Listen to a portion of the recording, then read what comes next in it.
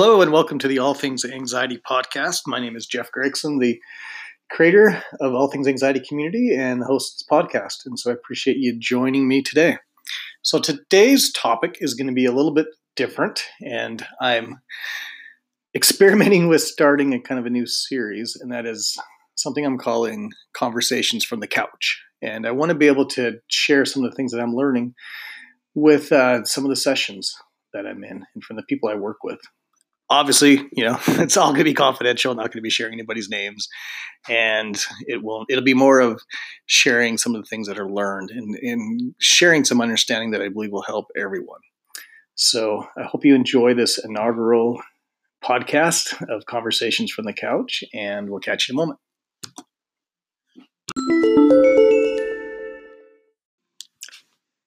Welcome to the All Things Anxiety podcast, and welcome to this new series I'm creating of Conversations from the Couch. And as I mentioned, most of my podcasts in the past have been educating you on different subjects around anxiety, depression, OCD, parenting, school issues, and a variety of other things.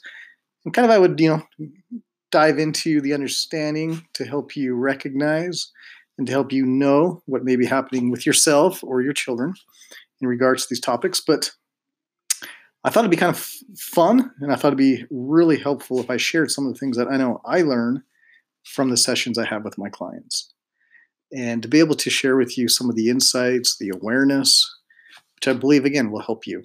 So I hope this is something you're excited about, because I know I am. And so let's jump into this, and I'm going to talk about the question of how much should we allow our children to control? So how much control should we give them in situations, around their choices, around their, the rules, the expectations, their goals, their desires, and how much should we hold back and take control? And this is definitely a tricky balance. And I know I've seen the polarization of both, in parents I've worked with kids struggling with mood, where some parents are very permissive. They just feel like, hey, I don't want to, overburden my child any more than they already are struggling. I want to be just very helpful, kind, nurturing, and I don't want to push them.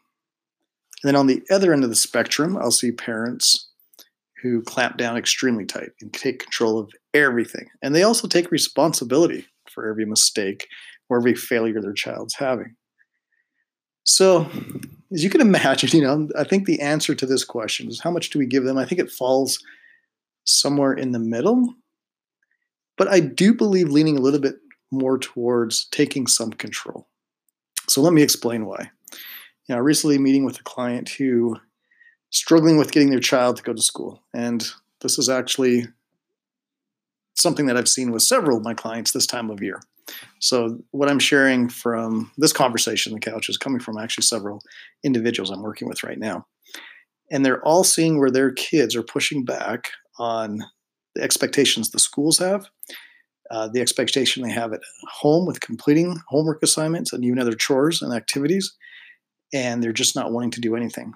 Now, is there legitimately some anxiety and depression going on? Absolutely. But what I've explained to these parents is you have two basically giants you're fighting. The one is the anxiety and depression, but the other two is that oppositional behavior and that pushback you're getting from your child. And both equally difficult, but you have to look at it like you're fighting both of those giants, both of those monsters. Now, what happens is when we don't push back on it, we are basically, again, feeding that anxiety, depression. We're giving it what it wants. And we're also showing our child that we're not going to fight with them. So what I've been explaining to these parents is we need to look at this as you need to become an ally and becoming tough in fighting the anxiety and depression, not fighting your child. And yes, you'll have to explain this to your child quite often, especially if they're a teenager, that you're not fighting with them, you're not fighting against them, you're fighting with them. And you start just reframing things this way, it makes a world of difference, at least for yourself. Now, your child may not hear this and may not understand this. But as a parent, I think we have to take away some of that that guilt, or even just we need to know that, hey, I'm doing this right. And this is the right way to do it. Okay. Fighting with, which means, hey, I'm going to get tough with you so we can get tough against what you're struggling with. Both with the mood stuff you're dealing with anxiety, the depression, but also too with the pushback behaviors. Okay. With the not going to school, not doing your homework, and some of these other activities that they should be doing. So again, when you become a strong ally, they feel confident in you that you're going to make sure they need to do what they need to do. And that's going to present a feeling of safety, okay, and a feeling of trust. So fight with them and tell them you're not going to fight against them anymore. So this is, people historically have called this, tough love. You can simply put it that way. But this is what we have to do to beat, especially depression. We have to do the opposite of what it's telling us to do. If not, we're feeding it. So kind of going back to the original question, how much do we allow our kids to make, decisions? How much do we allow them to be a part of, rule making and expectation setting? Again, I would push it more towards you need to, as a parent, take that control, not worry so much about the relationship. I've had parents tell me, look, I'm really concerned about my relationship with my child if I push too hard. Well, I believe the first job you have as a parent is to prepare your child to be able to do what they need to do once they leave the household, right? To be able to take care of themselves and be independent. Second is the relationship. Now, do you want a good relationship with your child? Absolutely. Does it help to have a good relationship, to help work with your child? Absolutely. But I've seen too many parents get hijacked by worrying about that relationship into the point that they don't parent. And this is where it all falls apart. You've heard it before, but your child needs a parent, not another friend. And so you need to keep that in mind. I think where it goes really ugly too is when we do go on that far into the extreme of trying to control.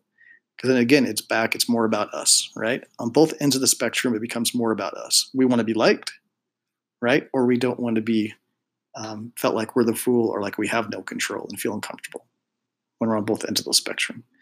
So keeping in the middle is really about recognizing what's best for your child, not what's best for you. So I'm going to leave this podcast on that statement. I hope this has been helpful.